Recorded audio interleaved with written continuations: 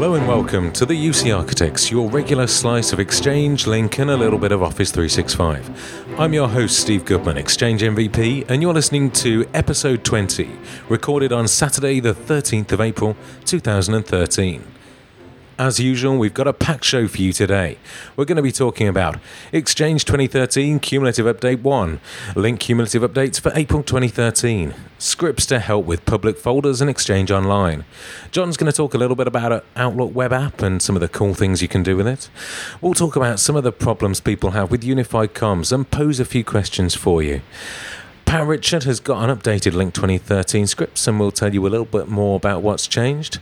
We've got a rundown of the upcoming events you need to know about. And if you love our podcast, then you'll want to hear about another one coming your way soon.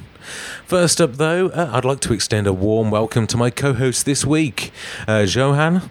Johan, welcome to the show. Hi, Steve. Thanks for having me. How are you? Yeah, I'm fine. So what have you been up to lately? Well, pretty busy with redesigning an Exchange 2010 environment, which contains, now it contains 6 mailbox databases, but there are pretty much users in it, which cause sometimes serious issues, such as the maximum amount of connections which it hits, and that kind of stuff. So, pretty interesting. Yeah, sounds it. And Andrew Price, welcome to the show. Thank you very much, Steve. It's been a long time coming. I'm all right. Been very busy in the professional world. Obviously, I've accepted a new job last week.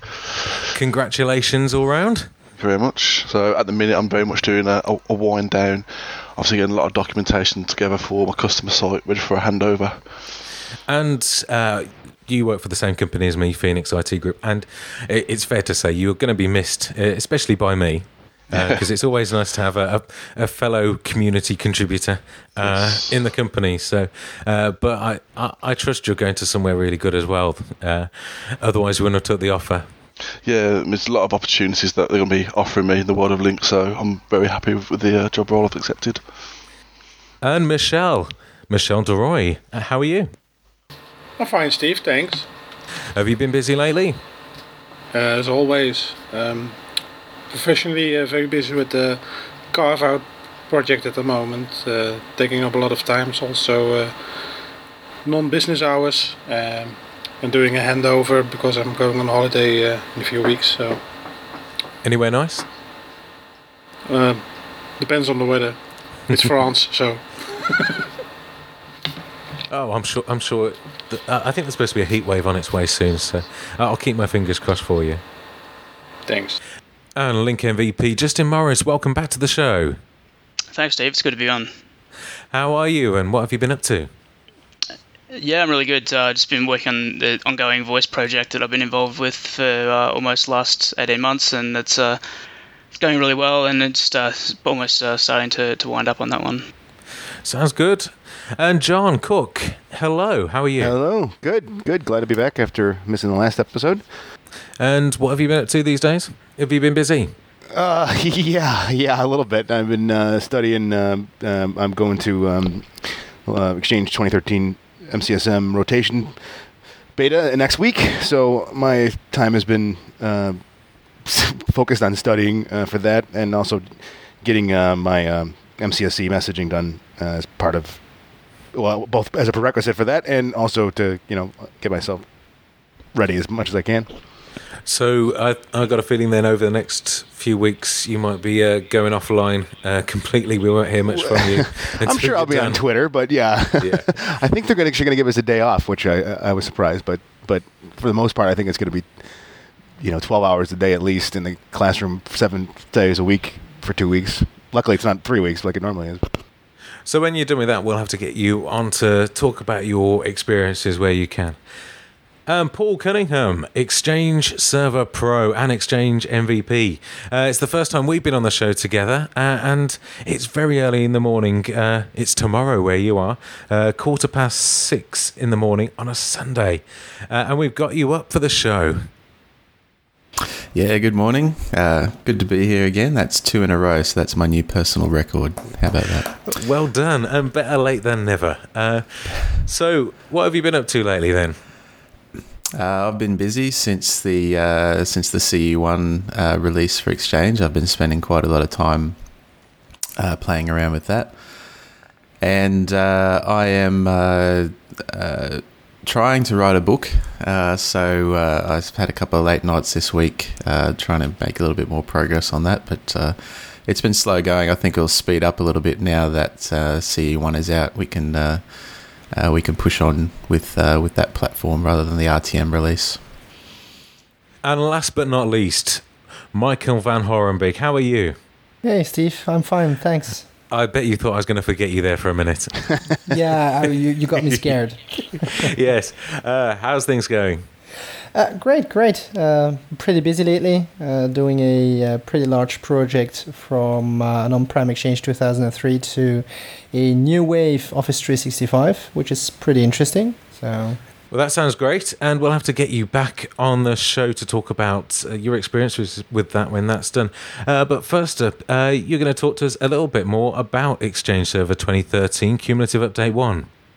Yeah, indeed. So, as we all know, CE1 is finally there, and most of us have been able to play with it, and it's pretty good. Let's face it, we've all been waiting for it for a long time. We can finally start deploying it, and it finally allows to start some of the migrations that we've been looking out for. But the biggest changes obviously are the huge amount of fixes that must have been in the product, because we've deployed C1 on our internal deployment right now, and the things that I see is that it's running more smoothly. OA is much faster, and along with that, there's a lot of new functionality in the product as well. One of the things that we've been waiting for is the ability to schedule meetings in Link from OA. Sorry. So I feel that the C1 finally is the build that should have been exchanged earlier on. I think that Tony Redmond already said it a few days ago in one of his posts, and I look forward to finally be deploying it into production. But an interesting question for you guys perhaps is that, do you feel the need to, or do you have customers that feel the need to upgrade to Exchange 2013? Because we're seeing some movement, but not the masses that are moving to Exchange 2013 right away. I'm certainly getting the questions for it. I was with a customer last week talking about 2013, and there's definitely keen people that want to move, but obviously have to consider the business aspects of it. It's not just cool technology. There's still an element of risk. There's things that are missing, like the mailbox role sizing calculator, that makes it harder to make a decision that you might get called up on in 6 months' time. And that's so the interest's there, but the willingness to take the plunge is certainly stalling things at the moment. Yeah, I would probably agree with that as well. And from my experience, without sizing guidance right now, and it's, I think we would all agree it's the same, scenario with every new release. There's people that are going to still wait for the proverbial Service Pack 1, but you can you could probably argue CE1 really is Service Pack 1 in a lot of ways. I mean, it's more or less a new version of the product in some ways, but. So yeah, I see that too. Without sizing guidance, that's one definite barrier for people to start moving right now until that is released. And there's also some, there needs to be more fleshed out coexistence and migration steps, even though a lot of them are going to be the same as prior versions. There's that warm and fuzzy that customers need to have. I think still that will certainly be forthcoming.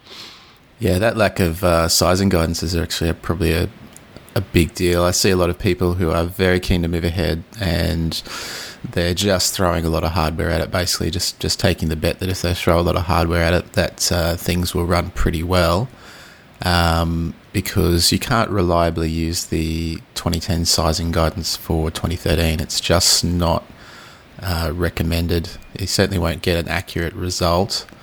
But, I think that it's a tough call. I mean, if you can find a genuine business benefit to moving to it, that'd be that'd be. I think the CU1 build is one that you could happily move to.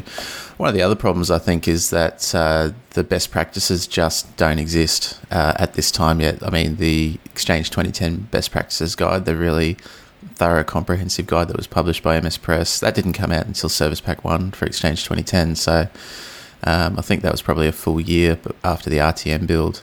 So if you're going to be a trailblazer and roll out now, you are probably going to be doing so without the benefit of a lot of experience and best practice. Have you question I guess for everybody? So has anyone deployed 13 yet, and sort of rolled their own sizing, and whether it be just to say double the RAM from 2010 or anything like that? I mean, has anyone have experience trying to plan ahead and do their own sizing? Well, we did our deployment on Exchange 2013, and basically what I did is, because I based myself on the information that was available. IOPS went down, memory probably would go up, CPU would go up. So I started using the same specs I had from Exchange 2010, but I soon added a bit more memory, added more CPU. And that was needed, because when I used the same amount of RAM and CPUs that I had before, then it was slow as hell. It sure was. So I didn't really try adding a single CPU to that machine. It's a virtual machine, or the Exchange servers are multiple virtual machines. So we nearly doubled the amount of RAM that they have. We added 2 vCPUs, and now they were running actually quite happily, but I'm pretty sure that I oversized them. So once the detailed information becomes available, I'll redo my calculations and probably take away a bit of RAM, if that's possible at all.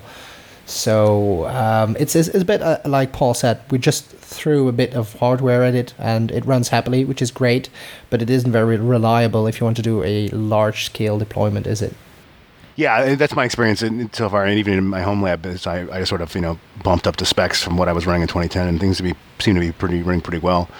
I definitely threw more RAM at it than I had in 2010. But I've been trying to also be very consistent about having true bricks multi-role servers, so everything's identical on all my nodes. So that includes core and RAM count.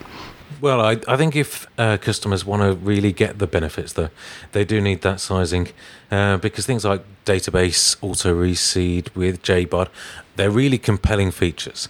But unless you can be very, very sure through things like load gen, through things like the sizing calculator, that what you buy is right, then you won't want to necessarily just rely on 2010 sizing and then estimate what you really need. Because yes, we know it needs more CPU, we know it needs more RAM, but and it's easy to a lot of these DL380s you can put near 200 gig RAM, in some cases more into them if you needed to, but who wants to risk having to go back and change the design afterwards? So if customers that are looking to make a decision now or in the next few weeks on hardware that they're going to purchase and aren't going to be able to go back and ask for more money, are in a bit of a hard place when it comes to picking between 2010 and 2013, even if they've got ecosystem support for things like backup products, or would be willing to take the jump down Exchange native protection with JBOD.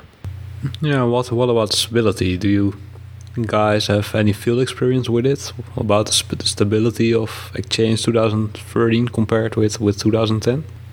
Well, to be quite honest, I'm happy with it. As a TAP customer, I've been running it for a while right now, and TAP is actually the technology adoption program where you get to install the build very early on.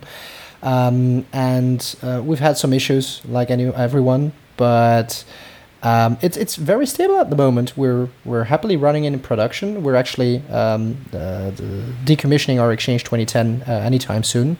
So yeah, it's good. It's finally there where it should be, and now we should be moving forward. So okay, there still are some things missing and that we had in Exchange 2010, but it's not bothering us, at least not in our deployment. So.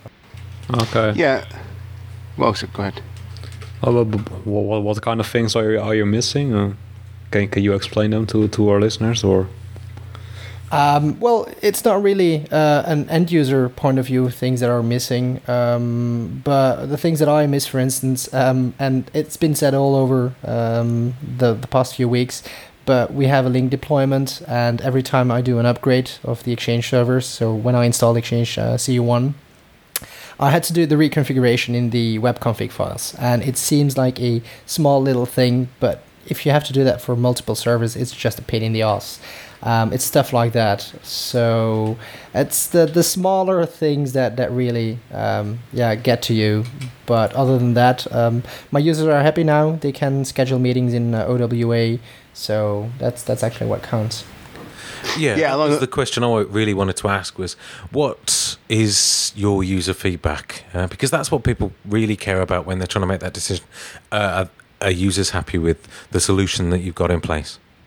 Well, well, they didn't have lots of choice anyway. So, but yes, because it is an improvement, especially if you're using Office 2013, which we are rolling out to everyone in the company.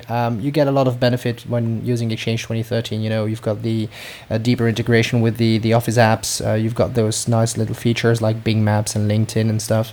So those are typically things that people like, especially the ones that are using OWA, see an improvement. They have to get used to it because at first they're like, oh wow, it changed a lot.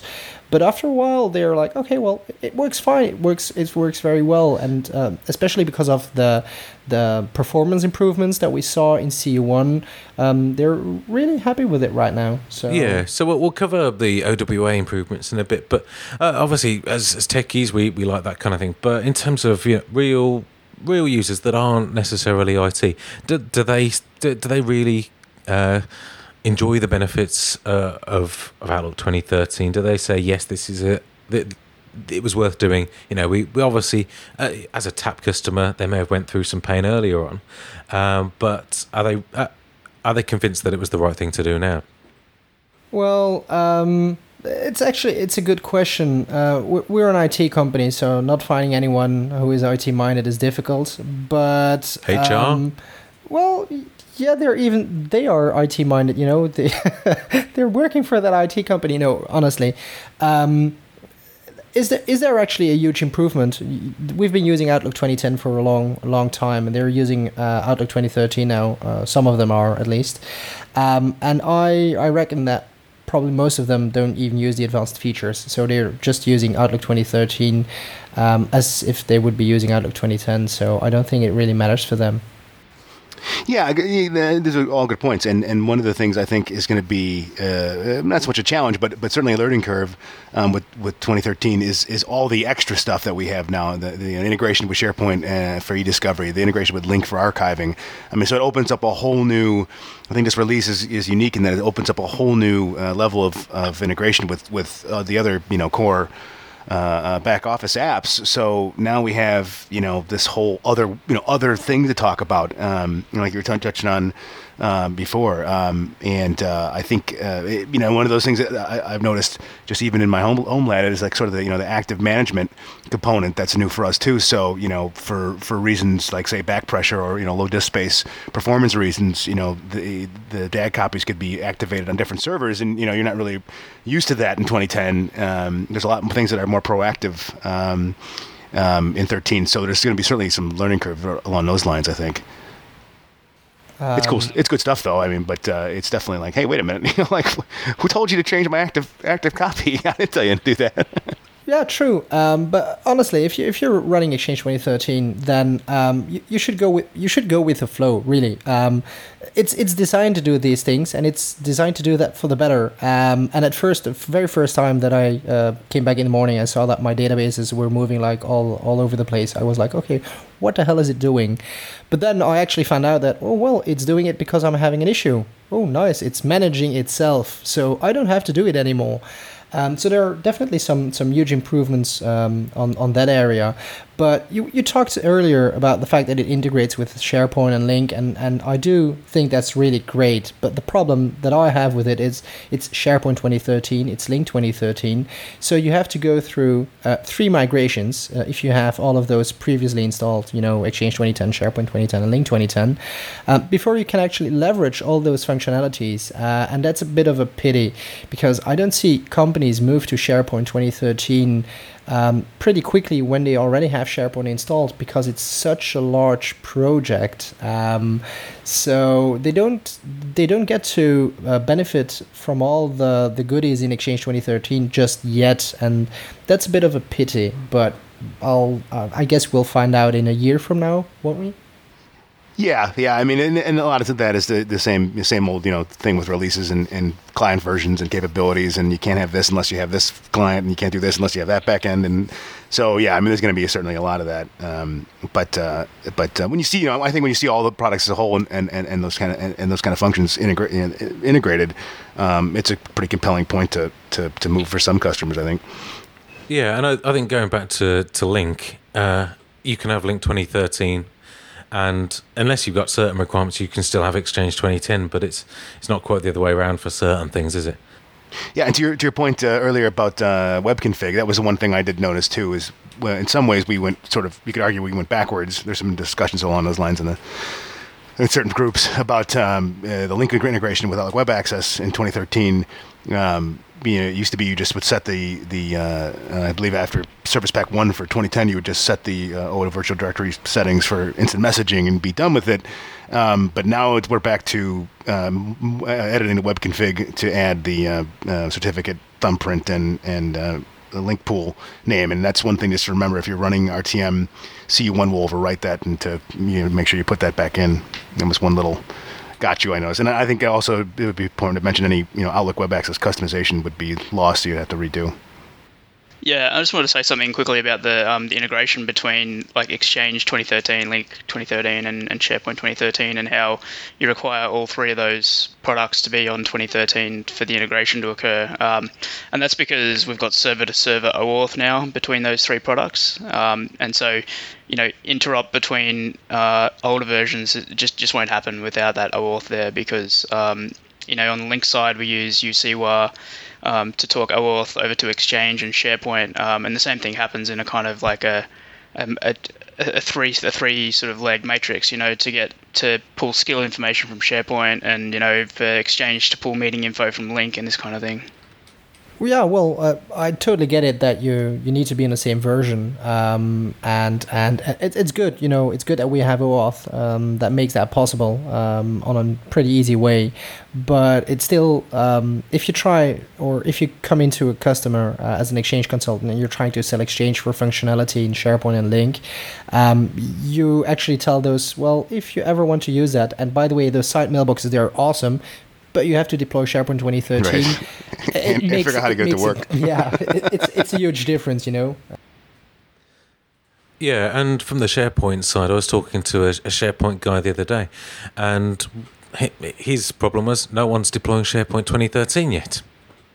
So he's very excited about the features in that, a bit like us, but he's not pushing that out. He thinks it's going to be quite a while yet. It could be a year before he sees some of the most interesting projects come about. Yeah, because you got to assume that SharePoint is very ingrained in business process. Where it's deployed, and changing something like that can be, and since it's it is by its nature customer facing, right? You're hitting web pages and the design of those. That requires a lot more, I think, planning and slower adoption than something like changing out the Exchange backend. Yeah, and of course, when you look at all that story together, you can see why there's a push, and it can seem easier to move to Office 365 or Exchange Online because, well, it's already set up for you. You don't have to move everything immediately, but you can certainly dip your toe in and see what it's like. Yeah, Tony Redmond just kind of spoke to that. I think on a Run As TechNet podcast, there's the getting into the point of the SharePoint integration and getting that configured. It's not easy in a lot of ways right now, especially, if you're somebody like me who has very little SharePoint. I think I learned more about SharePoint in the week it took me to get the site mailboxes working than I ever wanted to know about SharePoint. There is a perk to be had in 365, is what his point was, that somebody else does it for you. You don't have to go in and do all this stuff. One day it just turned on. So there's some compelling reasons. Well, of course, with modern public folders, people might consider moving away from SharePoint altogether and sticking everything back in there. At the Office 365 user group, with an audience of SharePoint people, they didn't appreciate the joke quite so much. Well, as Greg would say, it's something to do with websites. I don't know what they do over there. Yeah, that's all it is. Though someone did tweet, it's just email. I didn't know that it could be so complicated. SharePoint people, they just don't know. All said in jest, by the way. But the thing that you mentioned earlier, John, it is interesting indeed that we do see a lot of companies thinking more about the cloud than they did before, because it's just easier to move to the cloud in some cases than to have deploy Lync 2013 and SharePoint 2013 and Exchange 2013 on premises. So there's clearly some thought of a lot of companies to do that just because it's easier. So I do agree with what you said.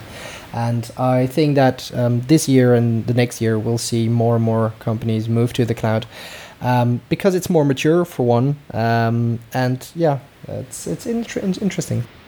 It's kind of worrying because if a customer said, I prefer to do on-premise, then they look at it and go, it's just too hard. Let's look at Exchange Online. Let's look at Office 365. Then a sensible organisation might say, well, if we're going to move to the cloud, we should look at all the options. And if it was me, then I would go, well, let's look what Google can offer.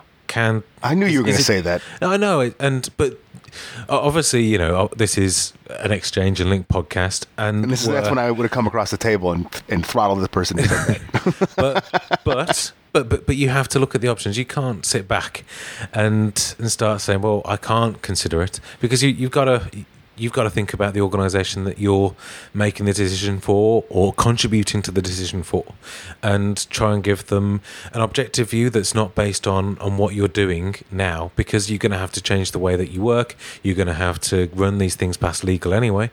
And if you've only got one offer on the table, then someone might come back to you and go, well, why didn't you consider Google? And so Microsoft and Lotus Live, anyone got a customer considering that? Is there such a thing? Yeah. So yes, there's. So the word Lotus and Live, that sounds kind of...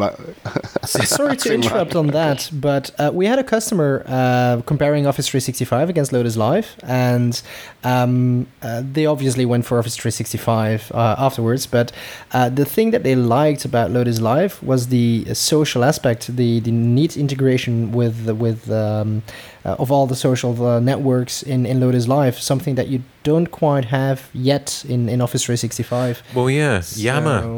And where's the on-premise Yammer if you want it? You can't get that part of the story. And so if you move to this is not intended to promote any particular way forward for people, but if you move to that, then you're obviously just going to get things like Yammer integration into SharePoint, into Lync at some point. I don't know what the roadmap is, but you can see it's going to happen, and you're not going to have to lift a finger to get that. So Microsoft, I think it's perhaps a bit of a misstep in making it too easy to make people consider the cloud by making it too hard to consider on-premises to get all the benefits, because people are going to look at Lotus Live and go, yeah, those are some pretty cool features. Look at Google and go, and when they've got all these offers and they're all different prices, then the decision might not even be theirs, and it might be something that technically might be wrong, but financially makes a lot more sense. So it's worrying for me, because I obviously really like Exchange, Lync, Office 365 as well, but if it's not there in 10 years' time, then I'll be with the market leader, because I started off as an email guy, and I'm likely to stick with that, whatever the product is, whatever is the market leader, because I follow where it's coolest. I follow where it's really interesting, where the good stuff's happening. Well, I lift a very specific finger when somebody mentions Google Apps, so we know where my loyalty lies. No, and it's a really good point, though. I mean, I think with the cloud, it's like the phases of death. From to acceptance. I mean, I sort of went through that early on when it was still BPOS. It's sort of like, yeah, whatever, cloud schmout, and then and sort of was against it because it's hard to give up. That concept of having stuff on-prem, and certainly some people like seeing their servers all in a nice little cabinet and knowing that they're there and they're, that they own them.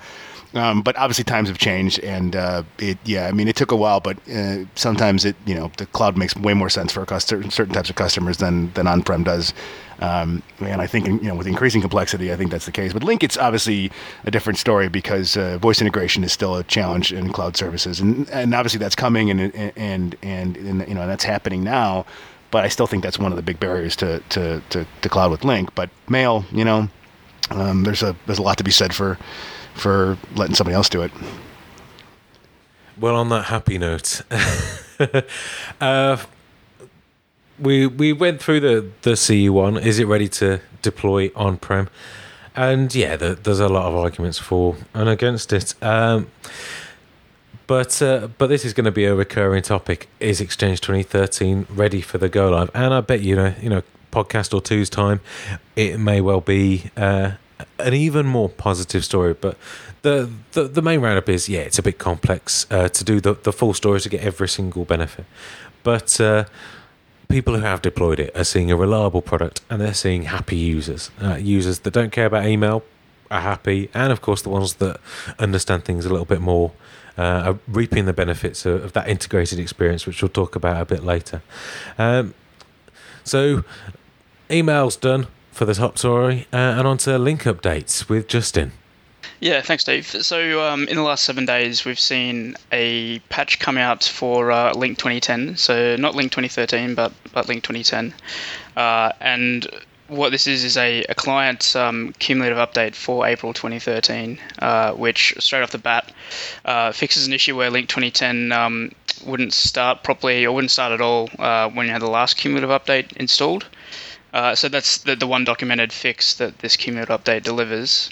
And there's probably some other things involved in that as well under the covers to stabilize things. But this is definitely the Lync 2010 April cumulative update that's been released. And there's one for the full flat client and one for the attendee as well. And then moving on from that, there's been an update for the Lync 2010 iPhone and iPad apps as well. And this fixes basically reliability, stability, and some performance improvements there as well. So no new great features to shout about here, just fixing some things that may have sort of made the app to crash in the past. Yeah, it just says bug fixes on the App Store. Bug fixes. Yeah. So it's probably for some case points where on a particular version of iOS on a particular handset or something, that's fixing those kind of things. And then we've also got another big announcement is that the Lync 2013 Android client has come out since we last recorded, I think, and that's massive news. It's massive news for all the people out there that are running Android, and just given they have I think it's majority market share of the handset market, it is a pretty big thing. And it's great to see the Lync 2013 mobile clients across all platforms now delivering voice and video. But the big thing to know about here is this will only work on phone handsets. So if you, I don't know if it'll let you download it from the Play Store onto tablets, or you can download it and it just doesn't run or something like that. No, you can silo it. I mean, Matt Landis actually on his website, he's got a link to the APK. It works fine for my testing on Nexus 7, so you can silo it. Cool. Okay, yeah. I mean, if you really wanted to get it on there, then it sounds like it's definitely possible. So that's a good thing. I don't know why you would want to, but it works. Well, I had a conversation about this just the other day, and It's where it's at is Android. Unfortunately, that's the cool phone. Curse you! It's well, I scoff. You know, we don't have an Android phone we own in my house at all. It's Windows Phone, iPhone, and my work phone is Android. Unfortunately, but it's not what I like, and it's not what we like. And it is the market leader. And a voice manager said, you know, my daughter, she wants to have an Android. She does not want an iPhone. She doesn't want them anymore because the cool thing at school is the Android phones. Well, the numbers here don't match that, but obviously that's a whole other podcast. Yeah, I mean, like if I could, I would buy a Nexus 4. It's just that the Google Play Store in the UK won't accept an Amex for some reason, so that's the only reason I haven't bought one. But the thing is, we want Link to be popular, so you want it to be on the right devices, because if you've got a customer that's just standardized on a tested model that they're happy works well and it happens to be Android based, then you definitely want to have that Link client there, don't you? Yeah, sure. We want as much pervasive clients on as many platforms as possible, because that's that completes the whole go-to-market sort of offering. Really, is having the application or the client available on as many platforms as possible. Oh yeah, I agree. The challenge though, obviously, is with Android is which devices. That's we just talked about. The Link client only runs on certain devices. I mean, that's the drag, and that's the thing about Android that from a corporate from using it, I think it works really well though. Oh yeah, it's fine. I prefer the Android client to my normal phone, whatever thing HTC put on it. It's got a better answer the phone experience. It shows my Link picture when I dial it. So it's a good release from Microsoft, in my opinion. Yeah, I'm using obviously the iOS version, and I like it a lot. There's some things I wish were different, but most of those are begrudgingly, admittedly, issues with iOS and not the Link client. I'd like to replace the actual stock dialer, with Link, so I'm always just using that, but obviously on iOS you can't do that, which sucks, but it is what it is. I had a good experience with the client yesterday. I actually I answered the call on the Link side on my phone, got in my car, and the Link call switched over to Bluetooth in my car without skipping a beat. I was actually quite surprised that it actually worked as well as it did. I'm like, hey, it's working. Cool. No, I'm definitely seeing more and more what you probably call normal people with Android, and actually actively seeking out Android devices, especially phones, for their personal use.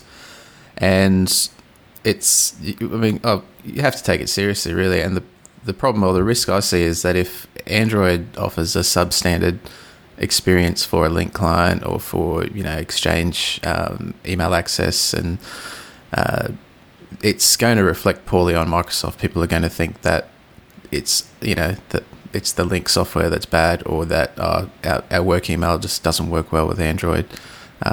Whether the problem is really with the phone OS or the variation of Android that particular phone has. So reality-wise, they really need to take it seriously, and these things have to work, and they have to work well as they do anywhere else, at least. Yeah, I remember when the mobile clients came out and the back end wasn't ready with the 2010 wave. All the reviews on the app stores were always, this app sucks, it doesn't work. It's like, yeah, chucklehead, because you have to have a Link server to connect it to. I don't know. Yeah, and just going back to Paul, what you said about people just blaming the app rather than the handset is we found an issue with Link 2010 on iOS, where if you actually put in an incorrect password attempt, it logged 3 incorrect password attempts on AD in the back end.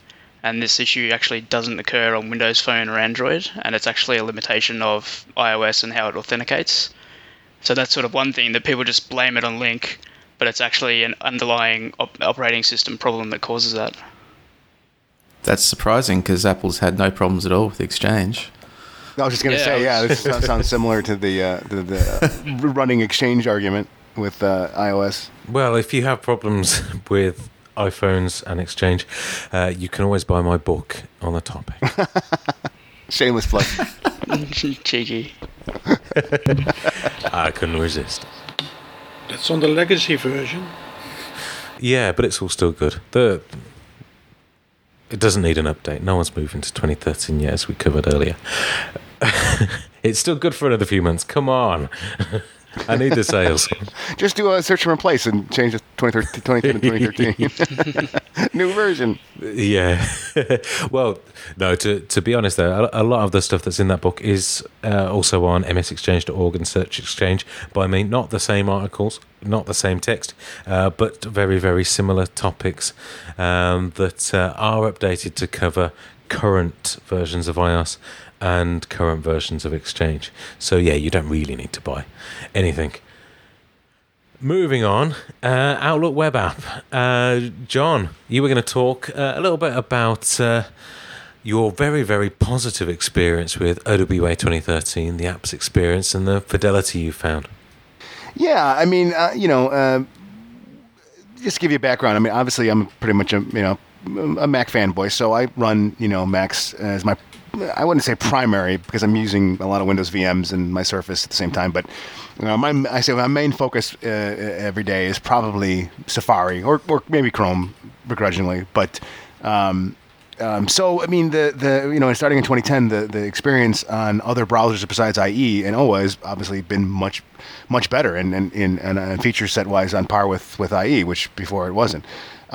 So that's been a huge boon to me and obviously anybody who has a Mac, because you can argue whether Outlook for the Mac or Entourage before it was, it's a decent enough client, but it's not been my favorite. So, and a lot of times I would rather use OA starting in 2010 than use Outlook 2011 for the Mac, or Outlook Office in a VM. But so I mean, been a big fan of the 2010 OA, and going into 2013, the design changes and the functionality. There's a lot of things that I think they really did a good job on, stylistically as well, and just the integration with different form factors. It kind of did text.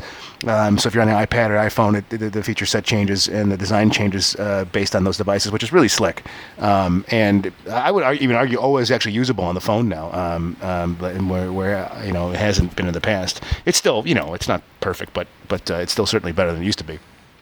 And along those lines, one of the things that people might have noticed when some of the marketing materials with 2013 was this introduction of installable applications within all of Office, all the Office web apps, but I'm focusing on Outlook Web Access.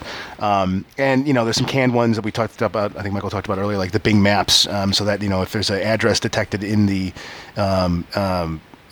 body of the message, that Bing Maps will pick that address up and allow you to do an inline kind of map, right from Bing into the message body without having to cut and paste it and move it into another browser tab or whatever.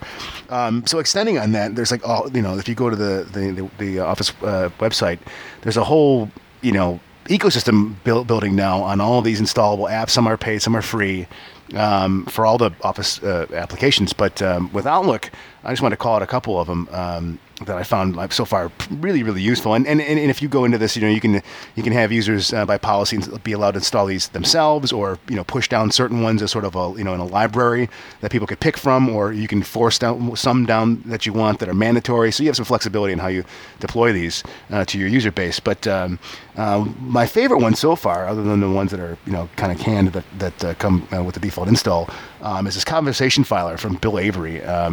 It's been really helpful, and basically all it does is it detects if you have a lot of messages in a thread, kind of threaded conversation view. You just click one link, and inside the message header, there's like a kind of a header for all the installed apps that might be active for that message type. And all it does is allows you to drop it into the specific folder that it detected that this thread was part of. And with one click, instead of having to drag it over to the folder, you can just click it, and then it drops the whole conversation into that folder. Really, really slick. I've been really pleased with it. And it's free. I don't know if he has any plans on changing that or whatever, but pretty cool stuff. The other one is the URL information. It does the same thing. It goes in and kind of bubbles up any links that are detected in that message. So if you got a long list of links embedded in a message, it kind of bubbles them all up into one central place. You have to kind of go through the whole message and pick them out and cut and paste and all that. Again, very cool stuff. It's Marlab Software who released that. And then the third was message header information, and this is obviously more specific to our target audience probably, but it kind of gives like really expanded, detailed message header information right there in the message instead of having to open up Outlook and look at properties of the message. You can really get a good flow of the message headers to and from. It kind of formats it in a nice grid format. Pretty cool stuff if you're tracking, real quick and easy way to track a message and see where what the header information is. And the link integration, I like it a lot. If you haven't played with the integration, now instead of having the presence information sort of in a collapsible list of, if you're familiar, in 2010, the old integration with Link was you had sort of a mini Link client sort of embedded in one of the frames in OA. That's been gone. It's been done away with. And if anyone has any, because I'm kind of not thrilled that it's been completely removed, because I'm not sure how you're supposed to start an IM with somebody now. What's the easiest way to do that? But the presence information kind of runs along the top border and kind of integrated right into the top part of the frame. Really, really well done. And then if you look at contents, all the presence information is displayed as well, in kind of a Windows 8 sort of stylistically. So really, really good stuff. And as Michael talked about earlier, the ability to launch schedule a Link conference right from OA, again, is really cool stuff. So to me, the combination of the apps and Link integration, I mean, for a certain segment of a user base, this is basically the only client they need to have. If they don't need the full functionality of full Office, you can certainly reach a lot more people and give them some pretty core sets of tools right from OA. One thing with the tablet support, though, is it's good on some devices, but not perfect. And that's one thing I'm certainly hoping that they're going to improve to get that good client support. So XP for one, to make sure that that IE8 experience is good. Any bugs in that are fixed. And things like Android tablets as well, making sure that people can get that really rich apps experience on whatever device they choose. I think that's really important to point out, that it's not quite there yet, and it doesn't need to be there yet, because on most tablets, you can use ActiveSync, and that's going to actually be a better experience for a lot of people. But as these apps get really popular, I think having that touch compatible across whatever touch device you're using, fitting into what we were saying about Link, making sure that if the customer decision doesn't ruin what they see in OWA. Yeah, and then, like I said, I think it's certainly a first step, because the previous version, if I remember right, on mobile Safari, for example, OA 2010 was forced to reach mode, and really wasn't particularly useful, I found. But at least in 13, it's good in a pinch anyway. I would probably give it that. I forgot to mention offline access too is one of the new things. I don't know if we talked about that before. So now you can actually store your mail, a subset of your mail offline, into a little sort of isolated store from the browser. I haven't played with it too much, but I've enabled it, and it's pretty interesting, to still have mail in a browser when you disconnect. I know Google's had that for a long time, right? I don't use Gmail, so I don't know. I think they've had it, and then they've not had it. It's come and gone. There was some offline. Was it Google Gears? Then they dropped it. Yeah. Obviously that's the bad side with Google. They might drop whatever they're doing at any time in favour of something else. Yeah, Reader. But that offline access is really important to Google, because they don't really have a proper client.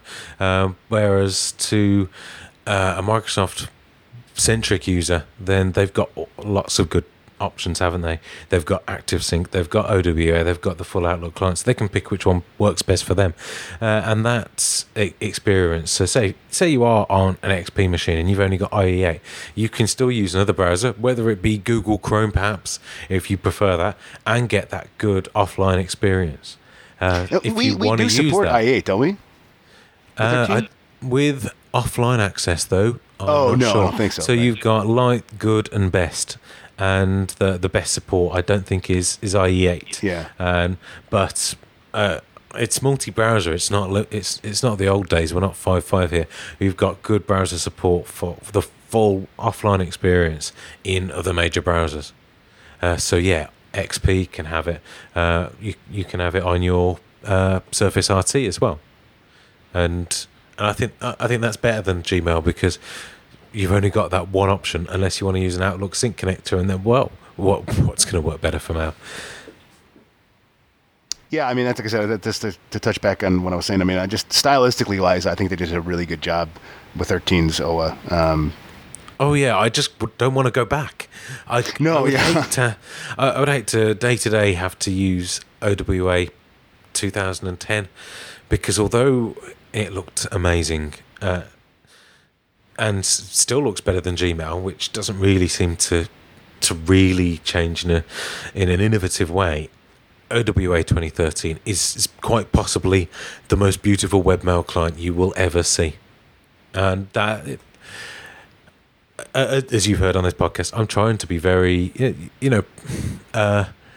giving both sides their fair due more than you like to, but it is definitely the best experience that you'll see in a browser for webmail, and there's not a competitor that can beat that. And I just do you remember OWA 2010 and then OWA 2010 Service Pack 1, and the big difference between the two?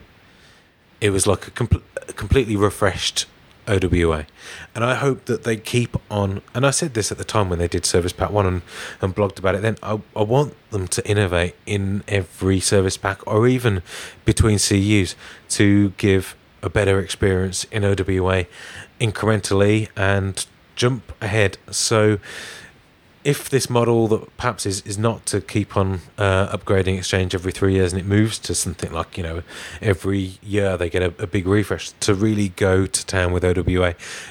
Any bright ideas that they have, apps, around apps, and, apps is a big new one, but if they come up with something else, don't wait until the new release.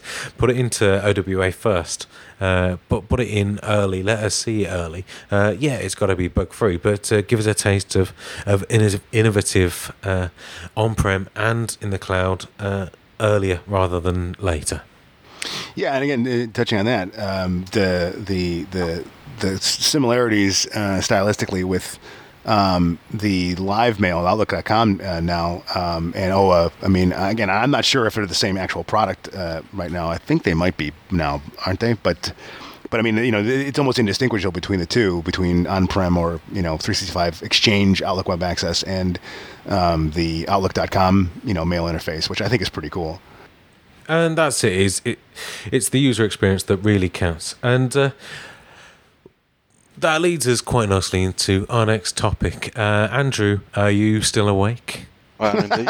Hello.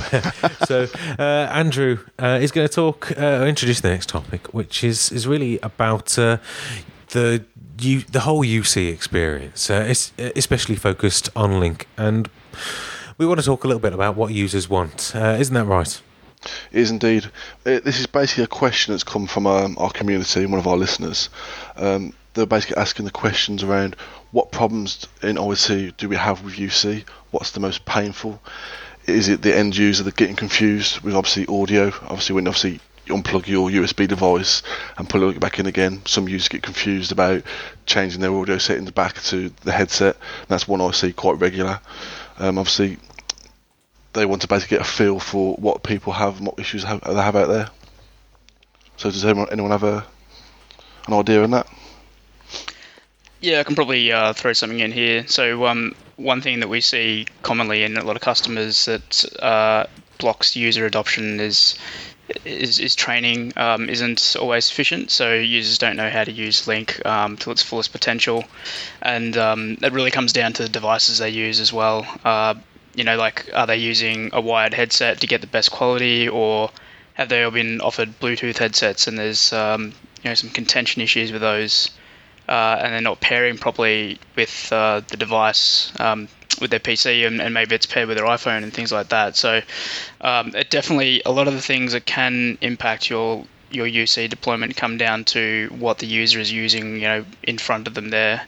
Because they're moving from a experience where a person picked up a physical phone, off the desk and made the number, dialed it on that separate device, and the call was always 100% good. But now we've moved that experience onto the PC where there's so many more variables in play, where you've got things like AV running in the background, like backup stuff, all this other thing could be contending with the Link client putting media on the wire. And one thing where like a user contacted us once and said, it takes me 30 seconds to answer a call. And I was like, this isn't good. This means some sort of media setup problem in the back end or something like this. But what it ended up being was that the call was coming in Link, and then she was flipping open her Bluetooth headset and going to pick it up, but it was taking like 30 seconds for it to pair with the USB dongle. And so as far as the user's concerned, they just blame Link. They like, Link's crap, like this is ridiculous, like my new phone system's not working, when what it was, the headset they were given wasn't maybe perfect for what they needed to use a phone for.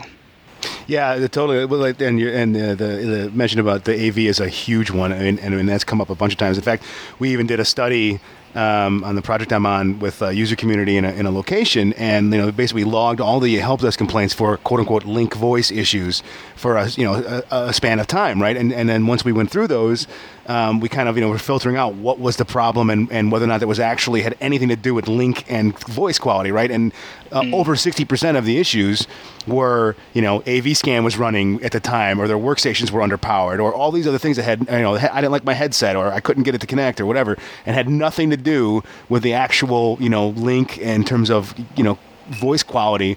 But to the user, they get lumped in, hey, Link sucks for voice, so it can't be overestimated. I think that all these peripheral type functions can have a huge impact on the perception of Link voice.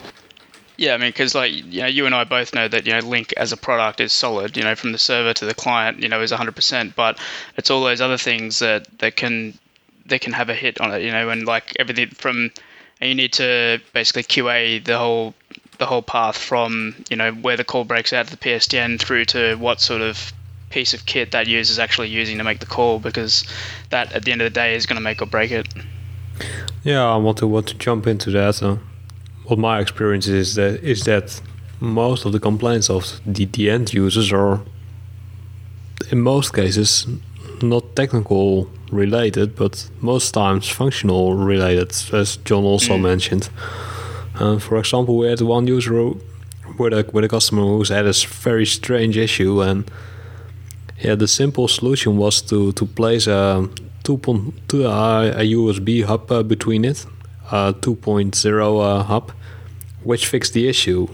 And the user said, Link scrapped this and that, and then we placed the hub in between it, and all shit was over. So as Justin also said, there are a lot of additional factors which come into play when using enterprise voice from Link.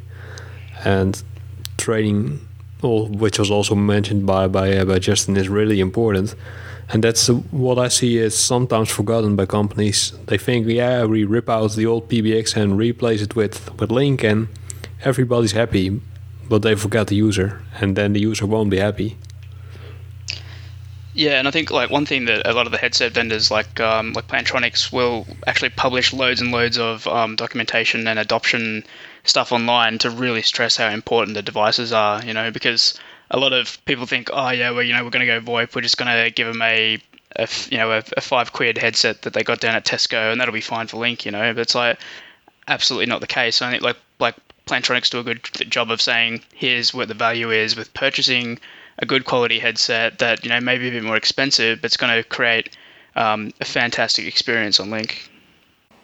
Yeah, one thing we're talking about with devices is one thing I'd like to see. And I think is an issue right now is that these with Blue. Well, I think again, is it any one vendor's problem, or is it Link's problem? I think it's part of partially Bluetooth's problem right now, in that most of these devices, in order to get wideband, a higher quality, have to have their own Bluetooth dongle that is a higher capacity than your average integrated Bluetooth chip, and that's great. The problem I see is when you have multiple devices and you have all these dongles that are specific to that device, which is I think problematic. And B, one of the things I'm seeing on some of my devices is that there's arguments between the embedded Bluetooth and this Bluetooth dongle, and it causes some interesting problems. I'm kind of dealing with that on my Surface Pro right now with the UC Legend which I love, but its dongle is fighting with the Marvell Bluetooth chipset inside the Pro, and so sometimes like the mouse goes bye-bye or the keyboard goes bye-bye, or I have an external Bluetooth keyboard, and I pull the dongle, put it back in, and it's great. It's like I wish there would be some standard extension to Bluetooth for high definition audio, so we wouldn't need all these extra dongles, but it's just, this is where the market is right now. Yeah, and about the Bluetooth stuff is things that do annoy me is that when you've got multiple devices, you're working at your computer and you're using a headset, Bluetooth as well, and you go to your car and you take it with you, but you forgot to switch it off. That my phone, for instance, has trouble actually switching over from one to the other one, meaning that sometimes I'm still connected to my headset because I forgot to switch it off, and then I want to call from my car, and I'm like, oh, geez, I still have to switch from headsets. And I can imagine that if I have this problem, then obviously other people have that problem as well. And from an end user point of view, it could be better. It's as you said, it's more a Bluetooth problem than it's something else. But still, it is a problem. Yeah, I mean, I can definitely share some war stories about Bluetooth. I think they're good for people that are like super mobile. People that like can't get away, like that need to be able to get up and walk away from their desk for some reason. If it's just a convenience thing, then I think they should just use a wired headset because they're going to get the best quality. Like I've seen problems with if you give 200 Jabra Supreme UC Bluetooth headsets out to people, and then they go and they pair it with their iPhone as well. There's a period in time when you open up that headset, it will start to just pair with anything it can find. And there can be scenarios where that might even pair with another Supreme UC's USB dongle on a person next to it. So then you've got a device that's paired to a other dongle, and then their phone call starts coming through your headset. And I mean, that's like a massive issue. And it can only really be fixed with completely wiping all the pair partners away and repairing it from scratch using I think Jabra have an app for it. But it's just like, it's another thing that like, Bluetooth is really a minefield, I think, and people should be very wary about deploying it. Well, I'm quite keen on my Bluetooth headsets, especially when they connect to the mobile at the same time. But I can understand the wary thing because I am always having trouble with which headsets I'm using because I've got different ones I prefer depending on what I'm doing. So if it's a long conference call, then and I'm not going to be interacting too much, then I might prefer a Bluetooth headset. If it's something where I might be the main talker on a conference call, then I like something that goes over my head, got a better mic. I know it's going to last longer. So I've sometimes found that via Bluetooth, either one or the other is connected to the wrong one. The other one's in my bag. I forgot to switch it off. A bit like you mentioned before, so I would like to, and we've had questions from Plantronics about the kind of things we want to see, and of course Andrew's going to probably mention that we want to hear from you as well about what you want. I would like to see apps maybe from Plantronics that, or the Jabra or whoever, that make it easier to know what device you're using. Yeah, totally. So I don't know, maybe when the call starts, when it's ringing, the app that knows its devices gives you a heads up which one it is and gives you the option to tap it quickly. Yeah, I even put. Yeah, totally, and I think in some ways that I wish the Link client did a better job of an incoming call. I mean, 2013 has a much bigger toast window, so you can get to it easier. But I really wish there was a better, something like that wasn't maybe some in the system tray itself. That was, sometimes it is hard to answer a call by grabbing the mouse, getting on that box in time, clicking it, to accept the call. I wish there was a better way. I kind of put that, it was that Link Ideas website, some better way to answer a call without hardware. If you just have your mouse and you're working at your desktop as a normal desktop. The nice thing about Surface Pro, that makes it really easy. I just poke the toast with my finger.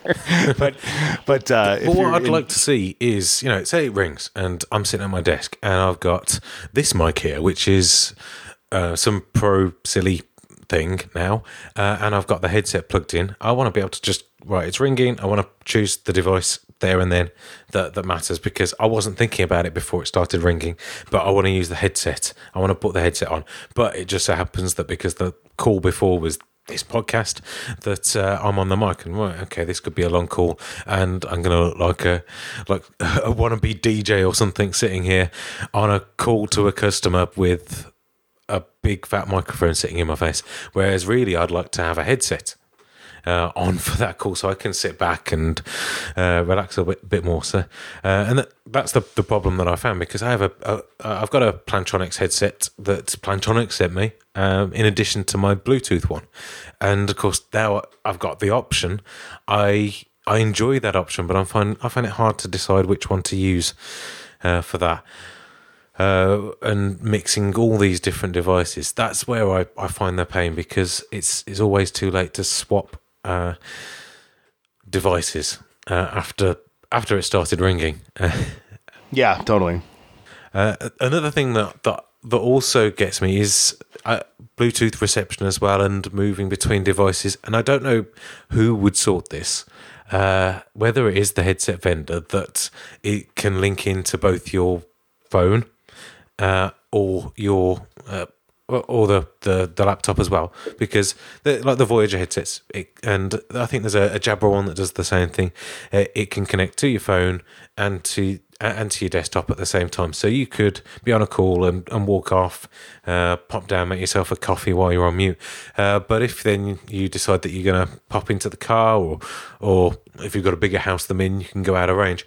One thing I'd like to see is if someone could solve the problem of automatically switching devices. So you walk too far, you walk out of range of the PC that it's hanging off on Bluetooth, and as it sees that going off, it knows that the headset that's connected is out of range. It also knows that you were connected on this mobile and diverts the call to it, transfers the call across. So it, you hear it drop off, and round about that time your phone starts ringing, you answer it, and you're still on the conference call. No one's any the wiser. Am I the only one that would like that? Or is there already a solution that I just don't know about for that problem?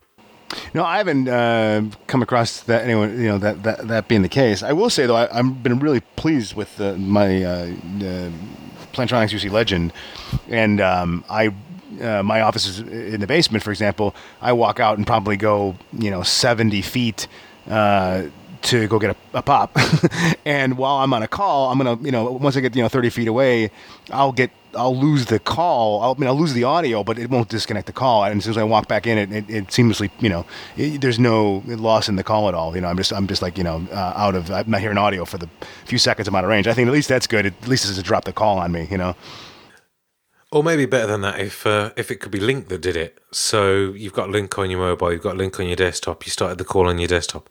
It's the idea that it's a bit more seamless that it would attract me, because you've got the idea that it seems like the technology, like the hardware's there to do it, but the software is missing to make it that you could go on a call. Has anyone ever had a 2-hour conference call? Yeah, no, well, yeah. These podcasts are more than 2 hours.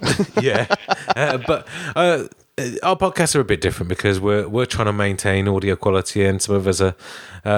But there is some similarities where you might be on a conference call where you've got to listen, but you're not going to be doing a lot of talking, and you could be doing other things. You could be doing other work, and you might even realise that conference call started in the office, it's going on a little bit longer, and you might be leaving client site at the conference call's still on, and you don't want to necessarily have to drop in again, because you're going to interrupt someone else's flow, and it would be good if there was the ability from a UC vendor, ideally Link, where you can just seamlessly transfer everything across, and you can just stay on that call for as long as you need to, whether you started that on the desktop or on the mobile. So you could theoretically start a 2-hour conference call at home on your laptop at home, pop that away, and it's on your mobile, drive to the office, still connected, pop your desktop on the docking thing, open it up, and transfer it back to the desk phone. Maybe stick it onto a speakerphone, and and jobs are good, and you haven't had to go through all that process, putting in a pin and all that sort of stuff, or each time you've been on that call, you've not had to miss anything, you've not had to dial back in or mess around dialing in from two different devices to cross over.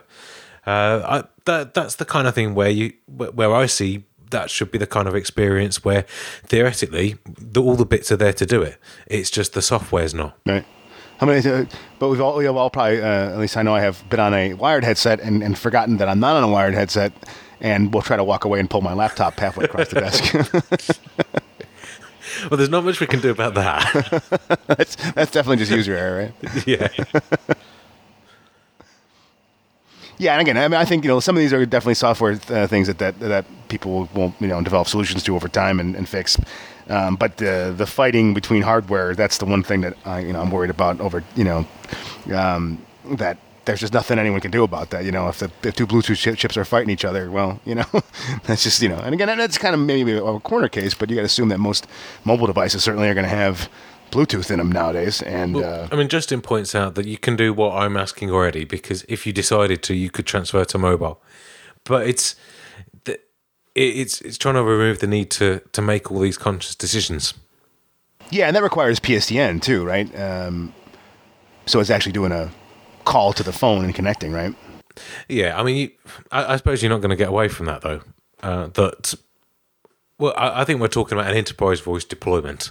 Ideally, where otherwise you probably couldn't dial in from the PSTN. Yeah, but it'd be cool now that we have VoIP on Link Mobile if it understood that it was connected, through the data channel, not through PSTN, and if you transfer the call, it would just signal the client like it would another desktop if you could transfer to another desktop,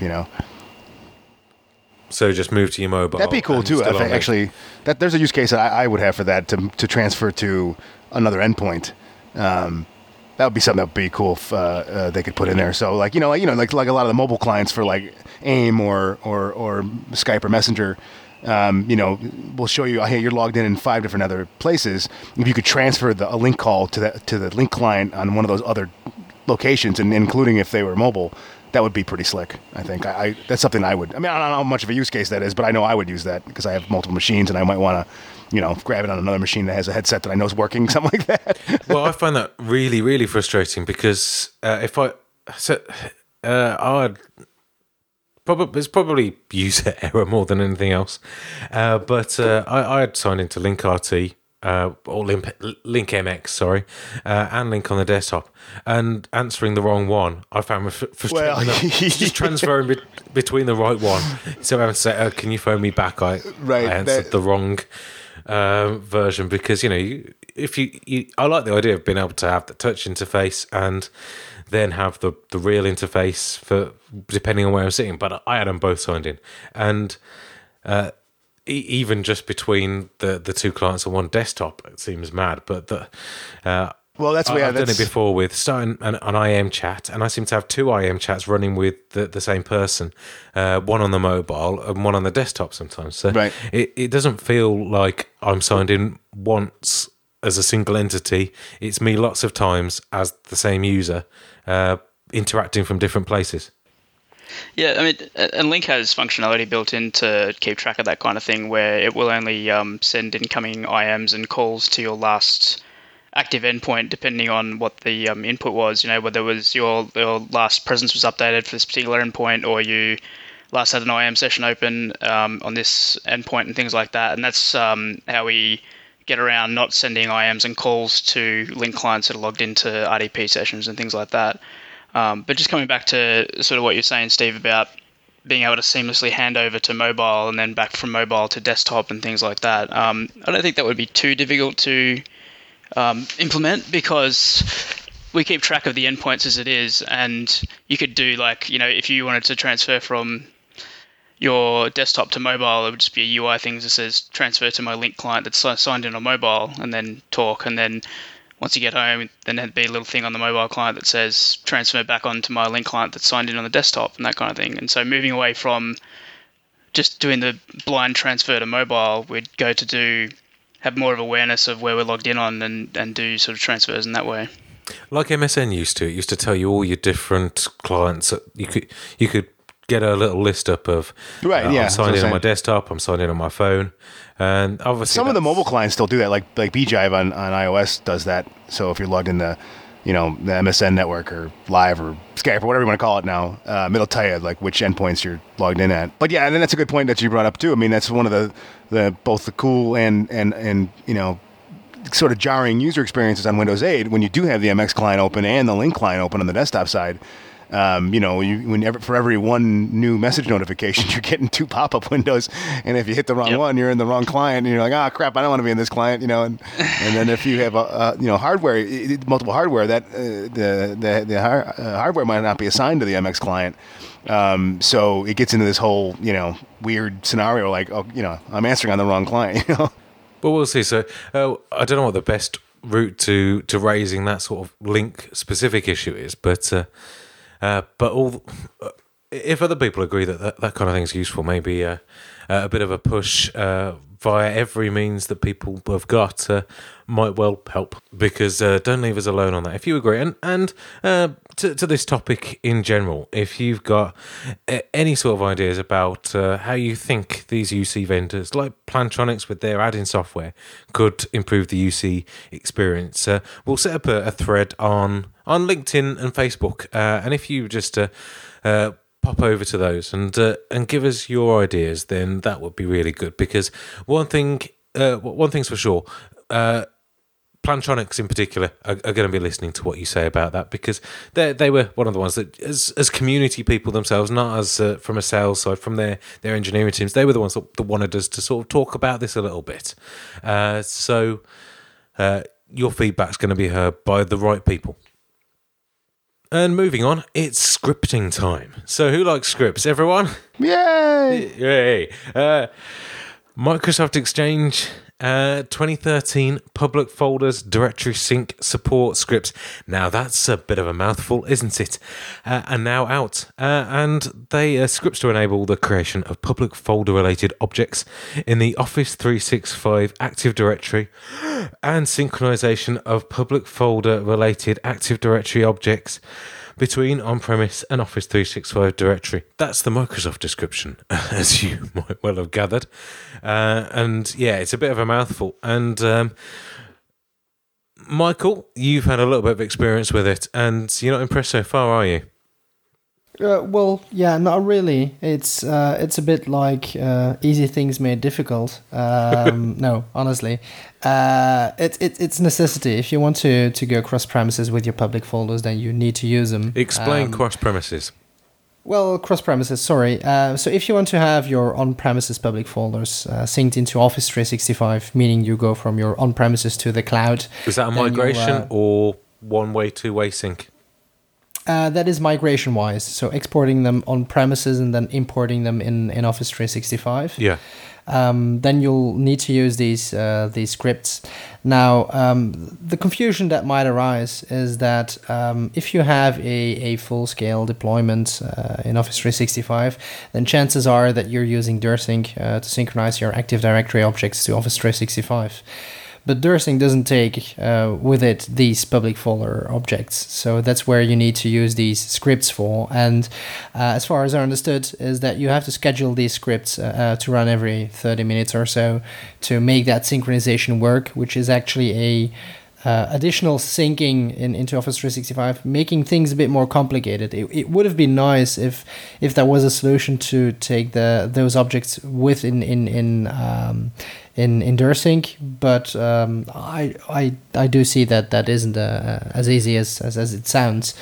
But that's understanding that it's Vim, but as DirSync as a package, it's supposed to be a black box. If that involves Microsoft sticking these scripts into DirSync, running a scheduled jobs that the admin doesn't have to worry about, then that would make more sense, because it's DirSync. Yeah, it's a few different components, but sure, that it should be possible some way, somehow. But then again, if you don't have DirSync, then yeah, okay, well, you need to have the scripts anyway.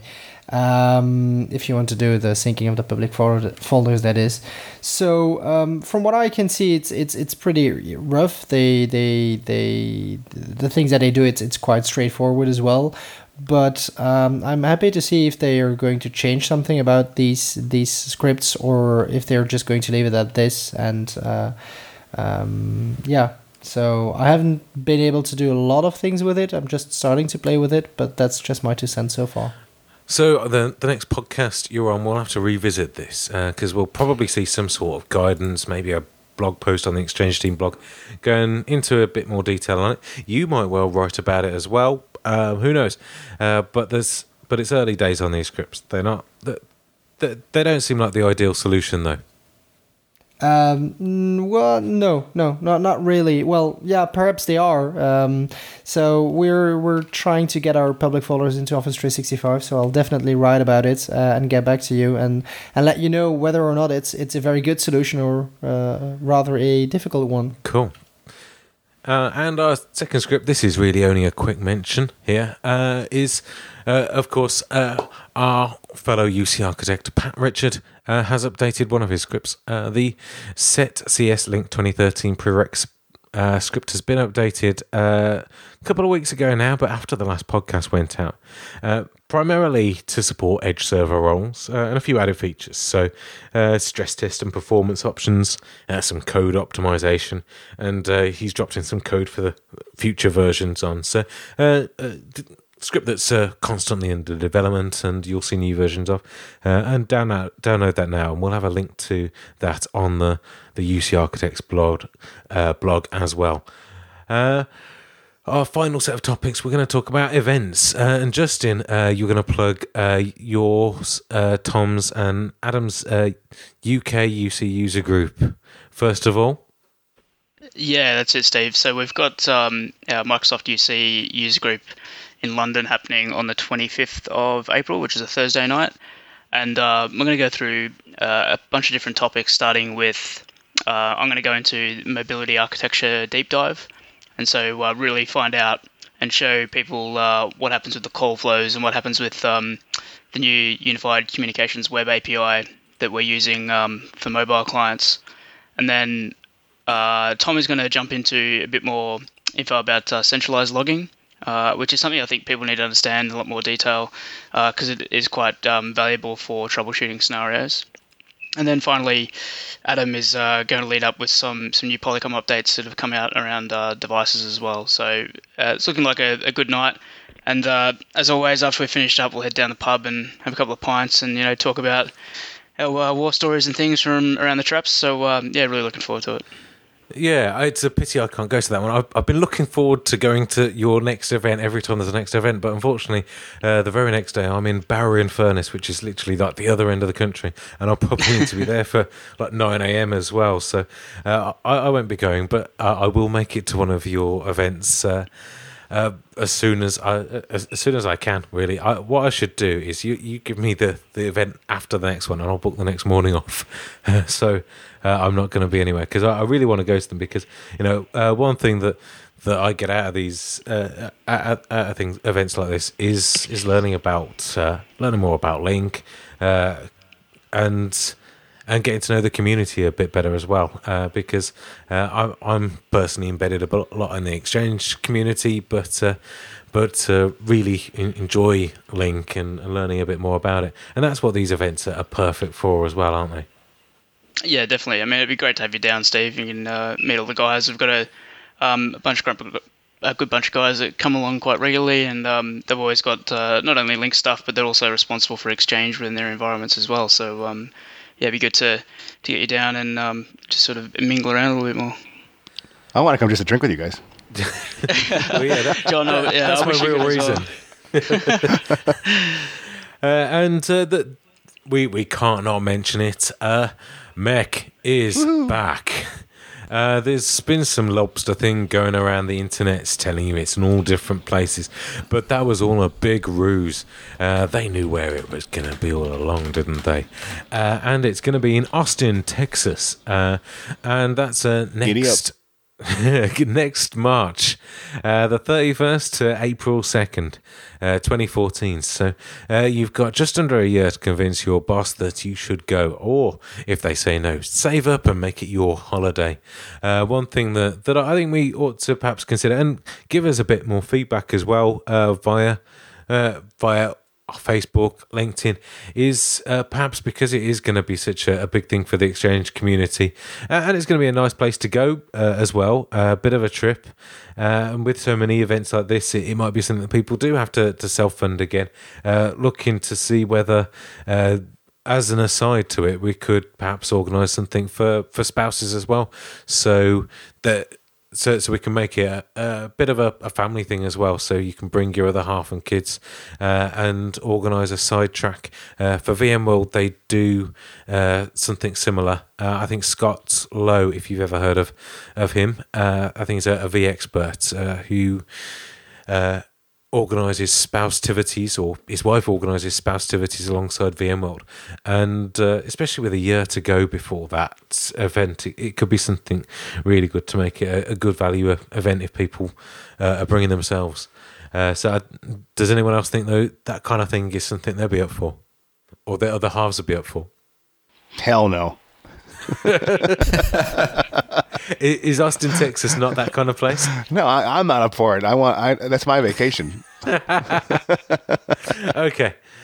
Well, perhaps for the more family-oriented, I'm a big family man, so I hate being away from my wife and daughter for that kind of time, especially where it's somewhere that they'd want to see. So, yeah. Maybe not. We'll see. So give us some feedback on what your thoughts are on that, because obviously, if it's just 2 or 3 people, that kind of, it's not going to happen. But if there is more interest, then it could be something that we could help put together. The next one, of course, and is very much closer at hand, is TechEd, which is only a few months away, North America and in Europe. So check that out. You can still register naturally. I may or may not be there. I don't know yet. Justin definitely will be. You better be at Mac. Yeah. You got a year to start saving. Yeah. Justin's going to be speaking at TechEd. Yeah, so I'm going to be doing a migration and coexistence session at TechEd North America, and then the same session again at TechEd Europe in Madrid, but also a high availability and disaster recovery session there as well. You're going to be busy then. Yeah, I've got a busy couple of months leading up until the start of June. So North America is in the first week of June, and then Europe's in the last week of June there. So looking forward to the warm weather, but definitely getting all my ducks in a row and getting as prepared as possible. Oh, you'll get warm weather in New Orleans. I've seen the forecast. Yeah, it's like 30 degrees plus every day. So and 600% humidity.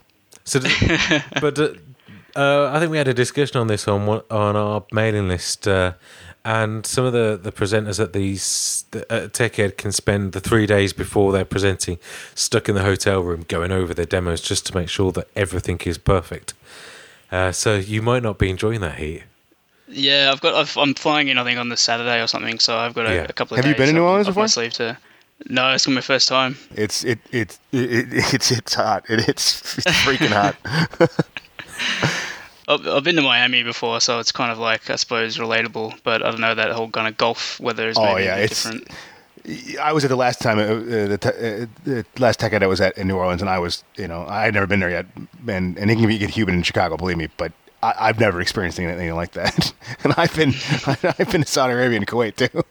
It's a whole other thing. You might be in the hotel room by choice then, or having a few cold ones. Just bring 3 times the clothes. Yeah, I'm quite keen to check out the French Quarter and Bourbon Street and that, and get amongst it. So that'll be fun as well. So 2 chances for you to see Justin present his amazing sessions. One at the UC group, you'll meet Justin there, and at TechEd, where a few of us will be as well. So whether that's going to be just hanging around the bar, whether that's going to be doing a session, or whether that's going to be on one of these Ask the Experts type stands, we'll see. But as we know more, and as the events come a bit closer up, we'll make sure because at MEC in particular, that those who were there definitely enjoyed meeting some of the listeners, and I think, John, did you get thrown into the depths of it talking about transport as well while you were at MEC at the very last minute? Yeah, in a very early hour, and I was very hungover. I was hungover every day, so but that was really worth it. And actually, we were talking about that again. If we're was it the same at the Link conference? Were you very hungover there? Yeah, definitely. But at least I didn't have to present anything. Yeah, we were talking about that if they're going to do that again for MEC 2014, but we don't know for sure yet. But that was pretty cool, actually. Yeah.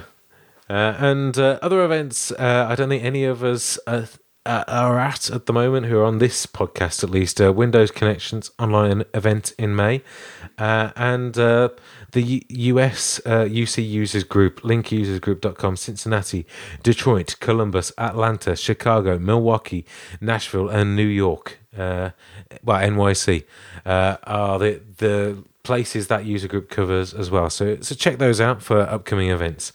And the last one was the Office 365 UK user group, which is 2nd of May 2013. I was at the first one of those that I've attended, which was over in Leicester on the 9th of April, which has a very good bunch. And that's I did a session there on Hybrid Exchange, Wave 15 sort of new features, the things you need to really consider. And if you check out my blog, you'll see the session slides from that, which all the detail is in the notes. And definitely a good bunch there. A lot of SharePoint guys, of course. And got to meet Guy Stewart from MCS, who I've seen about, but never actually met in person. So it's a great event. And the guy that runs it, Matt Hughes, is someone that is starting a similar podcast. So not the same as us, not Exchange and Link, but really very much focused on Office 365.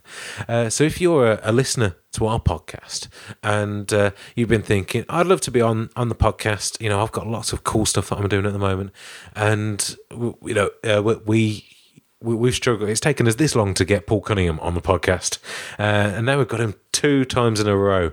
But with a group like us, it's hard to get on, because everyone's got to get a chance to get on in the first place. And while we're still trying to get the initial 13 or 14 on the podcast in the first place, we found it difficult to let everyone from the community that wants to come on the podcast come on. So you've got a great opportunity with Matt, who's a top guy, to be a part of that new podcast. He's looking at the moment for people that are looking to come on, cool stories about Office 365 and the technologies that surround it.